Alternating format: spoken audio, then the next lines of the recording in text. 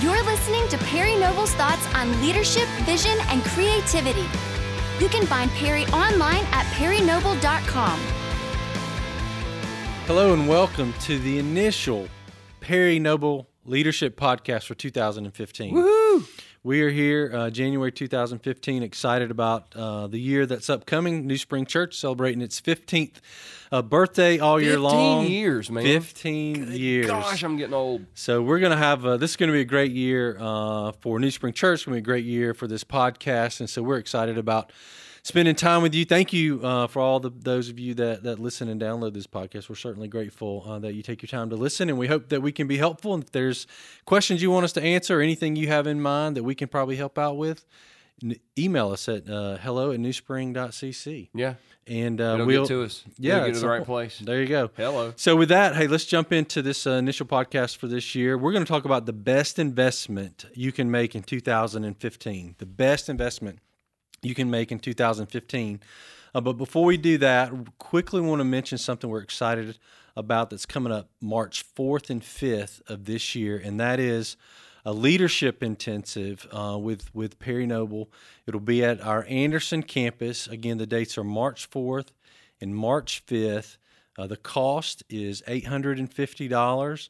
And you can go to newspringnetwork.com for all the information. But here's what you need to do. As you're listening to this, the first 50 people that register and pay will be who gets in, and we're going to limit it to 50 people. And Perry, I know you may want to mention some more about this later. Was there anything you want to add to that before we jump into today's topic? I'm super excited about it because I've rewritten about 50% of the content. I normally teach these leadership intensives, and they're a lot of fun. They're 2 days long, but I literally sat down the other day for about 3 or 4 hours. I rewrote 50% of the content, and I'm so excited about teaching it. I think it's newer. I think it's fresh, and I cannot wait to hang out. Like I said, 50 people, and we're going to take great care of you. That cost includes your meals, breakfast and lunch, I think both days, and so much more. So if you can come to that thing, I'm telling you, it's going to be worth your time.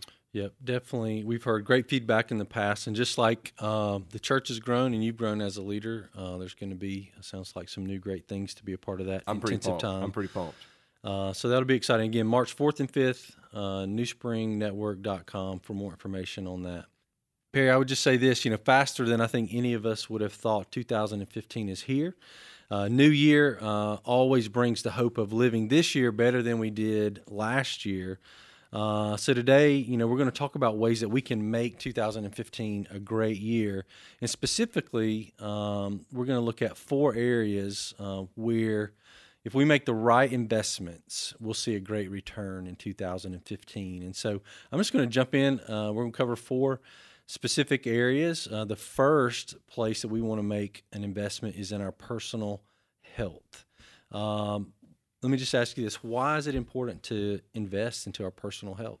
I think personal health, and I can say this, speaking to church world specifically, is one of the most neglected areas of leadership. And when I say this is we many times in church or in any sort of Christian leadership, we neglect to take care of our own bodies. We neglect to exercise. We neglect to eat right. We neglect to get enough sleep. And if you add all those things up, it makes us more tired. It makes us more cranky. It makes us more irritable. We're not fun to be around. And that makes us a worse leader. And I think one of the best things that a leader can do is make a commitment. Make a commitment to get in better shape, or get in the gym 3 or 4 times a week, or lose 5 or 10 or 50 pounds, or something along those lines, because it lower blood pressure, lower cholesterol, all these things. What we've got to understand is it's all a spiritual issue. And in our churches, we will teach people that there's no such thing. I mean, everything's a spiritual issue. Everything's a spiritual issue. But when we start messing with somebody's food or diet, we go, oh, no, that's not a spiritual issue. But it's no coincidence, and I had somebody point this out to me one time, it's no coincidence that the very first temptation of mankind had to do with food. The very first temptation of Jesus had to do with food. Food has always been a temptation. And the Christian community, the thing we will not address in today's society is obesity and being overweight. And I think one of the reasons that we refuse to deal with it as leaders is because we're struggling with it as leaders. So I'm telling you, if you will make an investment in your personal health and, see a doctor, get on an exercise plan, get in a gym, start taking care of yourself, it's going to make you a better leader. Yeah, no doubt. I don't think anybody would argue that when you exercise more, eat better, you feel better, everything works. But Perry, it's always hard to stick with something like that. So my next question would just simply be, what are some ways that our listeners could take steps into focusing on what they eat, getting more exercise, sleeping better, anything like that? What are some good ways to get started? The best thing, honestly, I mean, there's so many practical steps. Like, for example, call your doctor and, talk to him or her about, how do you sleep better? What are some eating habits? Go see a registered dietitian. Please do not Google great ways to eat. It's horrible, all the information out there. But there are registered dietitians in the community that you're going to have to pay some money to go see, but they can put you on a diet and figure something out for you. Go to a gym, hire a trainer. One of the most popular things on our staff right now is this CrossFit thing. People have lost their minds, and they're some body parts. Yes, I mean, there's people like blowing out knees and stuff like that. But here's the deal: I've seen people who have never been interested in exercise actually interested in exercise because they're doing it with a group. Yeah, they're doing a community. So they go and they are in pain together for 45 minutes, and nothing will bring a group of people together like pain. Yeah. And so that's what I would say is. This is the beginning of the year. Everybody makes that resolution. I'm going to lose a couple pounds, whatever. But you've got to have a plan and stick with it. Because at the end of the day, the toughest leadership challenge that a leader has is leading themselves. And if you cannot dedicate to leading yourself physically, eventually you'll cheat in other areas. Yep. Discipline doesn't allow any loopholes, really. It doesn't. And that's the other thing. And let me just challenge pastors. Pastors, we cannot preach on self-control if we're out of control at a buffet. Let me say that again. We cannot preach on self-control if we're out of control at a buffet. It is hypocritical to point our finger. You're getting in my business now, Perry. I know, man, but it's hypocritical to point our finger in the face of an alcoholic and say you have a problem when we cannot. I mean, when we can put a drink on our belly. Would in regards to that, would you say, because you mentioned this about CrossFit, one of the things that's obvious about CrossFit is that community. There's a bunch of people, kind of an accountability. Would one of the ways you would suggest to people to really sticking with it is finding somebody to work out with, or some level of accountability? Yeah, find a workout partner. But here's the other thing. Let me push down on this. I've had very few workout partners. One of the things, I have something I think broken in me. I can get up and work out at 3:00 in the morning if I have to. But I remember one time I had a guy come to me in the church and he wanted to work out with me, and I didn't want to work out with him because I knew he didn't want to work out. And I told him, and this is probably ungodly and unrighteous, and so I'm just going to save you the email. You don't have to send in. But I told him, I said, yes. I said, we can work out together. I said, but if we work out together, we're not going to talk about God. We're not going to talk about Jesus. I said, in fact, I'm not even going to talk to you. I'm going to have my earphones in. The only thing I want you to do is tell me how many reps you're going to get, and I want you to spot. And he goes, well, what if God wants me to talk to you? And I was like, he doesn't. God does not want you to talk to me, not when we're working out. We're there to work out. It's not a counseling session. It's not a therapy appointment. I'm in a gym for an hour to do one thing: see how much stress I can put on my heart. That's it. That's why I'm there. So you've got to find that person, because you'll have a lot of people that want to work out with you as a leader, but what they really want is a prayer partner. And nothing wrong with having a prayer partner. But when I'm trying to bench press, I need you to pray for me, but I need you to make sure I can lift that weight. Yeah, for sure. Accountability in the gym has nothing to do with those things. All right, so we talked about personal health. Another area that you wanted to highlight that if we make the right kind of investment, we'll see a great return in 2015 is the area of our families. Mm-hmm. And so let me just ask this, what are some signs that someone's current investment in their family is lacking?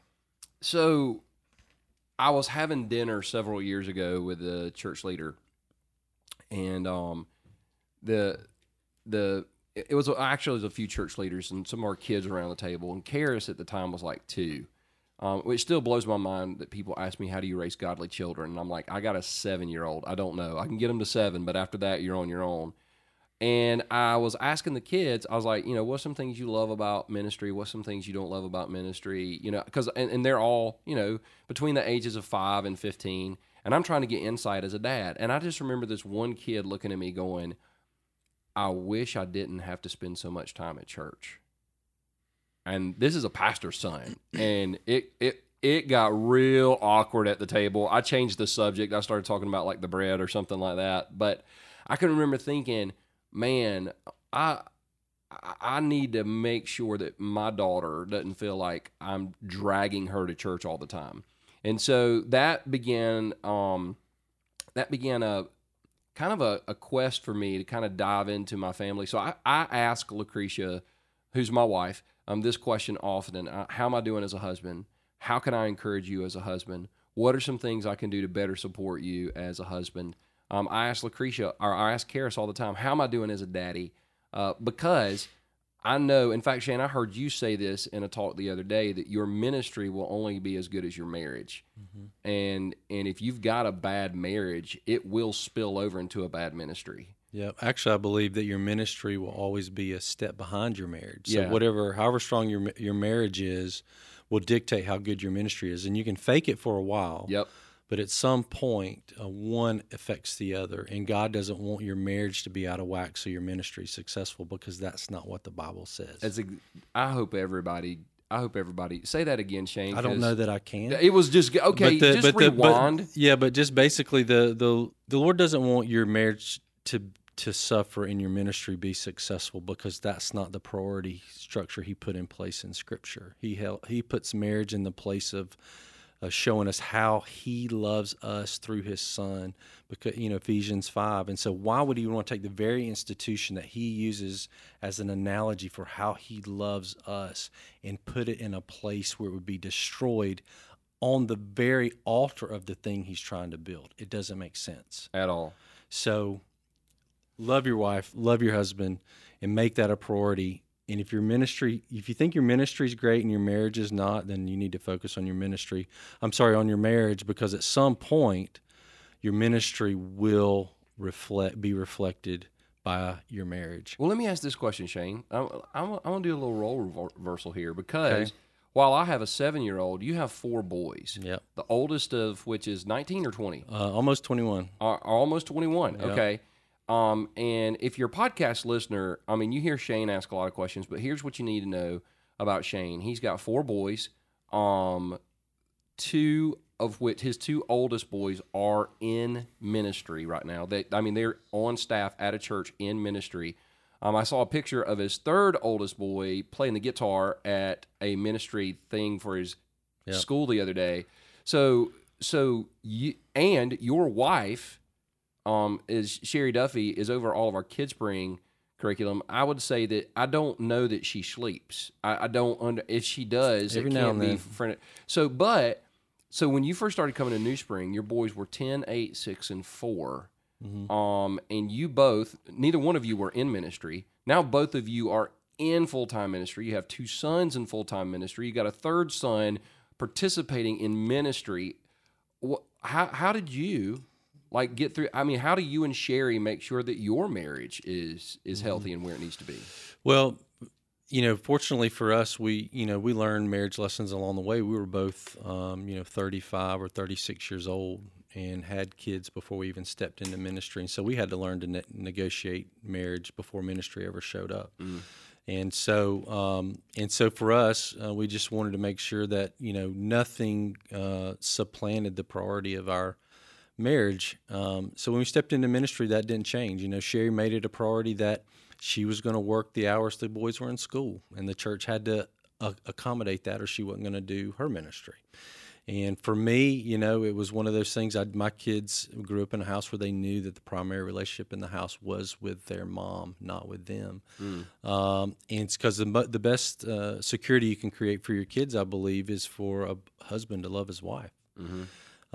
And then as the kids grew up, you know, the struggle I faced as I started to define my effectiveness as a parent, or maybe more so my effectiveness as a pastor, by how my kids reacted to things at church. You know, did they want to come to our student ministry? Did they want to come to our kids ministry? Did they want to be at church?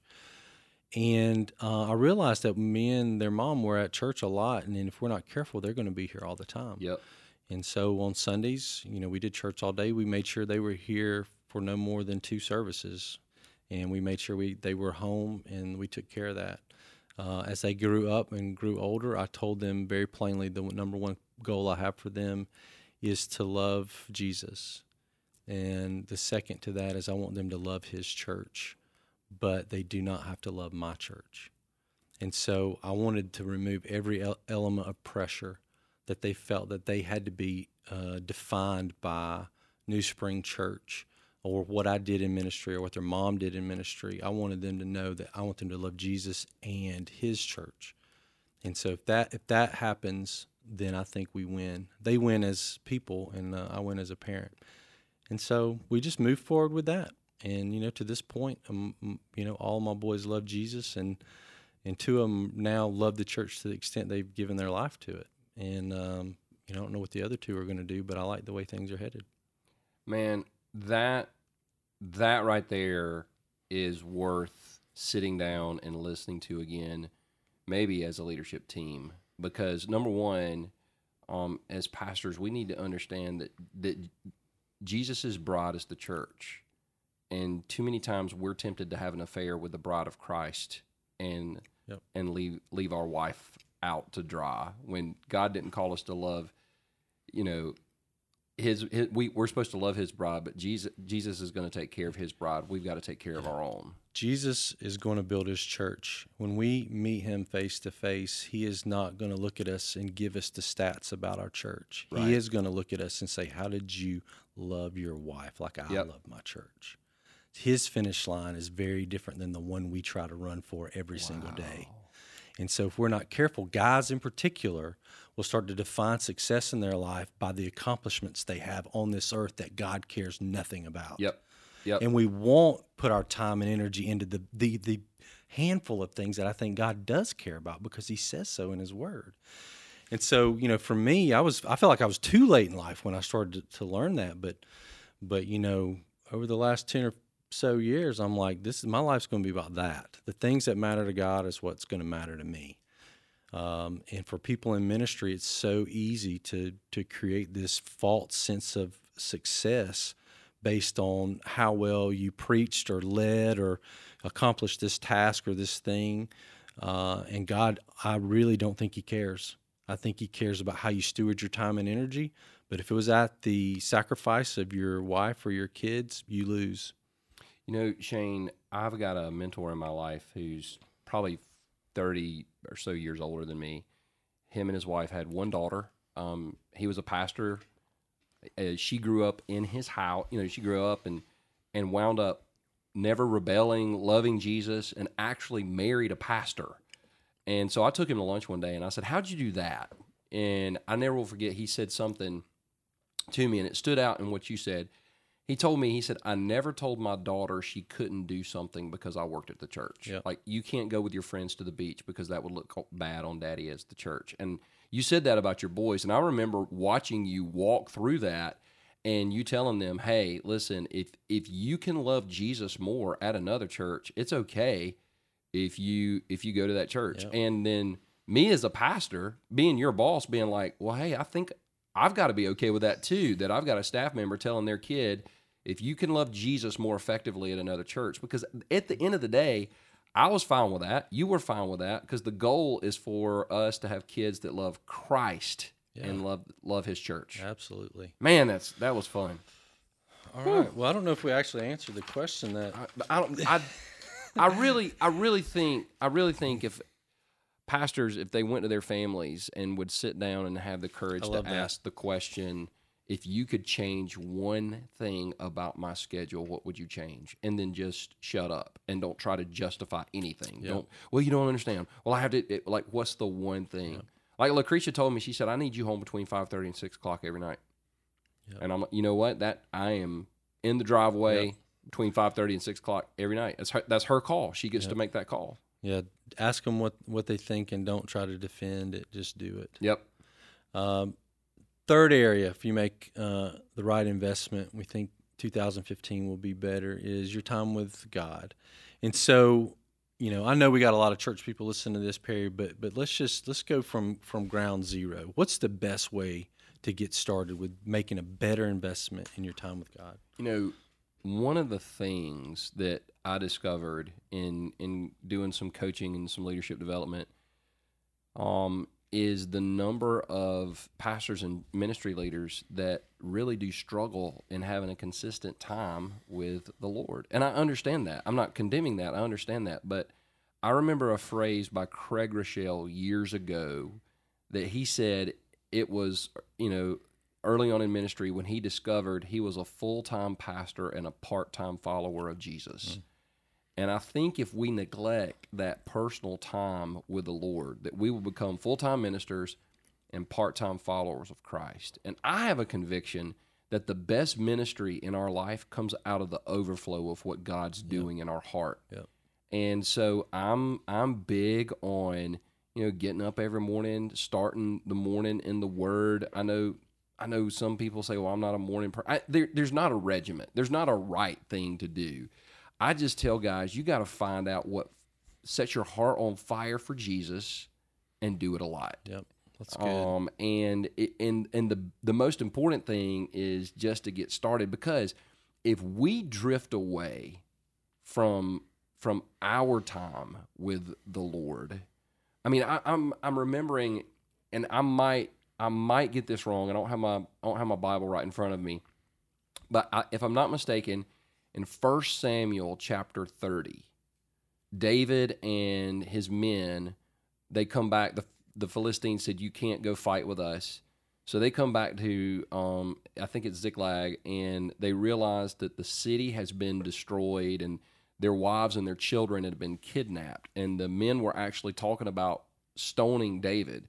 There's a verse in there, it's pretty early. It's either verse 5 or 6 or somewhere in that passage where it says, "But David found strength in the Lord his God."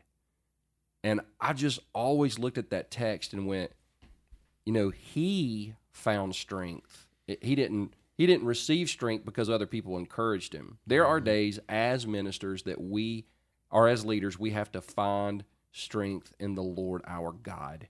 And so that passage of Scripture has meant so much to me personally, because I'm like, if I ever neglect to find my strength in the Lord my God, and what'll happen is I'll start to depend on other people for my strength. So I start blaming things on my wife, or I start blaming things on my staff, or I start blaming things on circumstances, rather than, you know what, God, this is a tough thing I'm going through, and I'm going to find my strength in you. Yeah, that's so good.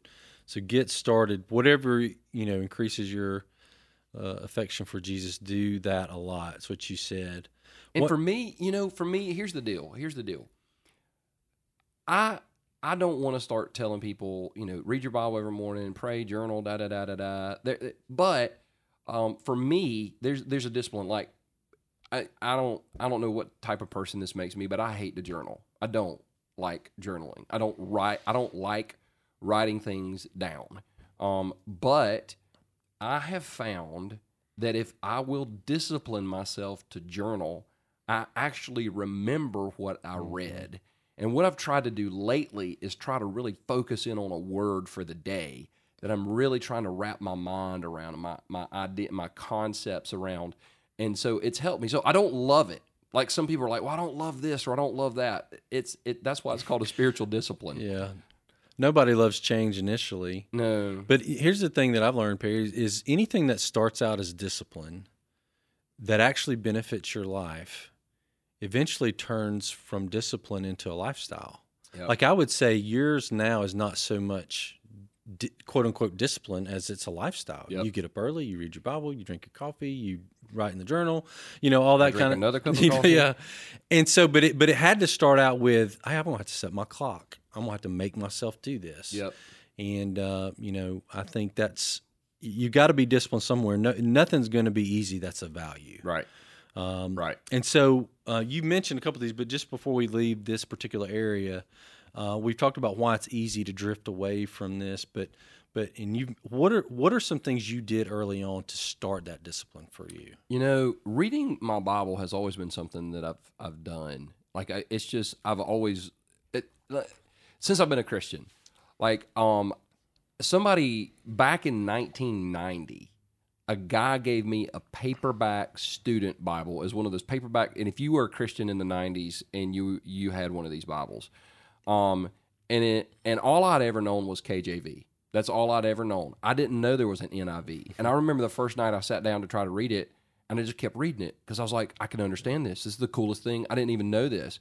And so, you know, there's different things, reading the Bible, journaling. I'll tell pastors for about 5 or 6 years in a row, I bought a brand new Bible every year, and I read through it. Mm-hmm. And the reason why is because what can happen is we can mark up our Bibles. And there's nothing wrong with marking up your Bibles, but then you're reading, and it's kind of like, you know, when that scene's coming in the movie, hey, here comes the awesome verse that I've highlighted and circled and got a star and a note beside. But if you go get another, and then the other thing I did, and this stretched me, I was like, you know what, I'm gonna read some different translations of the Bible. So I went and bought an ESV and read through that. Then I bought an NLT and I read through that, and I'm like, man, it really does open your mind up to seeing God's word in a new, fresh, powerful way. So that's just something somebody can try. No, I think that's great. So the fourth area we want to talk about, where if you make the right kind of investment, 2015 will be great, is the area of personal or leadership development. So why is this important? Why is this an area to invest in? So John Maxwell, who has probably forgotten more about leadership than I will ever know, in his book, The 21 Irrefutable Laws of Leadership, which is a must read if anybody wants to be a leader. Anyway, he talks about the law of the lid. Mm-hmm. And in that law, he basically says that your church or organization or business can't rise higher than you. And you can literally be the leadership lid that holds everyone or everything back. And I remember reading that chapter and being like, you know what? I can do something about that. I don't want to be the lid that holds the entire church back. And so I think one of the things that pastors, church leaders, business leaders do, in the business world, this isn't as much of a problem. I mean, they'll go to seminars and conferences or whatever, and I've seen some of the prices that these people pay, and it's unreal, but they understand that when the leader grows in their capacity, the entire organization grows in their capacity. And I think as pastors and church leaders, we need to be reading the right things, we need to be studying the right things, and we need to be putting ourselves in the right environments. I remember years ago, I was going to go to a round table with a Christian leader. If I were to call his name, people would know it. And it was like $5,000 to go to this thing. And I was sweating that. And I was like, I'm not going to go. It's not worth it. And the very next day, I was reading, I believe it was Proverbs 4, and I'm just reading that morning, and it says, get wisdom whatever it cost. And I'm like, okay, God, you win on this one. And I went, and it turned out to be one of the most impactful things. I haven't missed the money, but I made an investment. And one of the things I think especially Christian leaders have to get away from is somebody's going to give me something for free. I remember the very first year we ever did our Unleash conference, and it was $39. And we had people calling us going, do you give discounts? And I'm like, it's $39. And probably they're asking for a discount while they're sitting in Starbucks sipping their $5 latte on their MacBook and browsing the web on their cell phone. I'm like, you know what? You got to be willing to make an investment. You got to be willing to make an investment in time. You know, one of the things I do is I listen to podcasts. I read articles. I read articles by business leaders and church leaders. Listen, church leaders who I might not agree with theologically. Yeah, best place to learn. Yeah, but if they're getting it done, I want to know how they're getting it done. Yep. I listen to podcasts. Well, I probably listen to between 7 and 8 podcasts a week during my workouts. That's what I do. I'm weird. I can do that. But you got to figure out what it takes, which is why, I mean, hey, shameless commercial plug here. That's why the leadership intensive that we're doing in March, that we talked about at the beginning of the program, I'm guaranteeing you it will be one of the best investments that you can make in your leadership, because we're going to open up the hood of our churches and we're going to dive into the engine. We're going to fix some things. We're going to discover some things. We're going to learn about some personal development. It is going to be 2 of the best days and some of the best money you'll ever spend if you want to develop yourself as a leader. And we only have 50 spots, so you better get signed up. Hey, let me just throw a plug in. I got 2 text messages yesterday. One from our friend Balaji. What's up, Balaji? Balaji! In Nigeria. Nigeria! Who came to a coaching intensive a little over a year ago. Had 9,000 people for his Christmas service. A year ago when he was here, had about 4,000 people coming to his church. And he texted me and said, hey, just thank you for the time that you guys have at New Springs invested into me. You're a part of this. And another guy who planted his church a year ago texted me, had 1,200 people at his Christmas services. Was that Kevin? It's Kevin Moore. Kevin Moore. And he's been a part of the coaching network. And so, and we could go story after story, and it is a bit of a shameless plug, but the reality is the things, when you surround yourself by people who are trying to develop, and you hear from somebody who's walked in leading a big organization from beginning to what New Spring is now, a lot can be gained. And so it's definitely it's worth way more than $850. But I just want to encourage people. We just hear all the time how this particular couple of days brings radical change in all the right kind of ways to the leaders and the organizations or churches they represent. Well, and understand this: if you come, we're not teaching you how to do church the way we do church. We're teaching you why you should do church the way God called you to do church. Yep. That we don't want carbon copies of New Spring all over the world, but we want people to discover their leadership potential and discover the potential that God has called their church to, and that's what we're doing, and that's why we're excited about it. Yeah, that's great. Well, I think you shared lots of things in this particular area. So the 4 areas: invest in to make 2015 great. Perry, before we sign off for this initial 2015 podcast, anything else you want to add? No, I'm just going to kind of review them real quick. It's investment in personal health, investment in your family, investment in time with God, investment in personal leadership development. Those are the things, I'm telling you, if you make those 4 investments, 2015 will be great. On a side note, to end the podcast, thank you to all of you who hashtag Pray for Josh in the last podcast. It was a movement. It was a movement. Pray for Josh. The Florida Gators did get a head coach, and I'm just going to be honest with you, man. As a sports fan, it's a question mark. It's a coin toss at this point, but Josh and I have a running bet, and I believe that Clemson will actually win a national championship before Florida does again. Ooh. That's my thing. I believe Clemson will win a national championship before Florida does. Josh disagrees, but Josh, as he should, is wrong. So if you're listening to this podcast right now, if you'll hashtag Pray for Josh, the first person that does that, I'm going to send you a signed copy of Overwhelmed. Perfect. Ready, set, go. See you guys next month.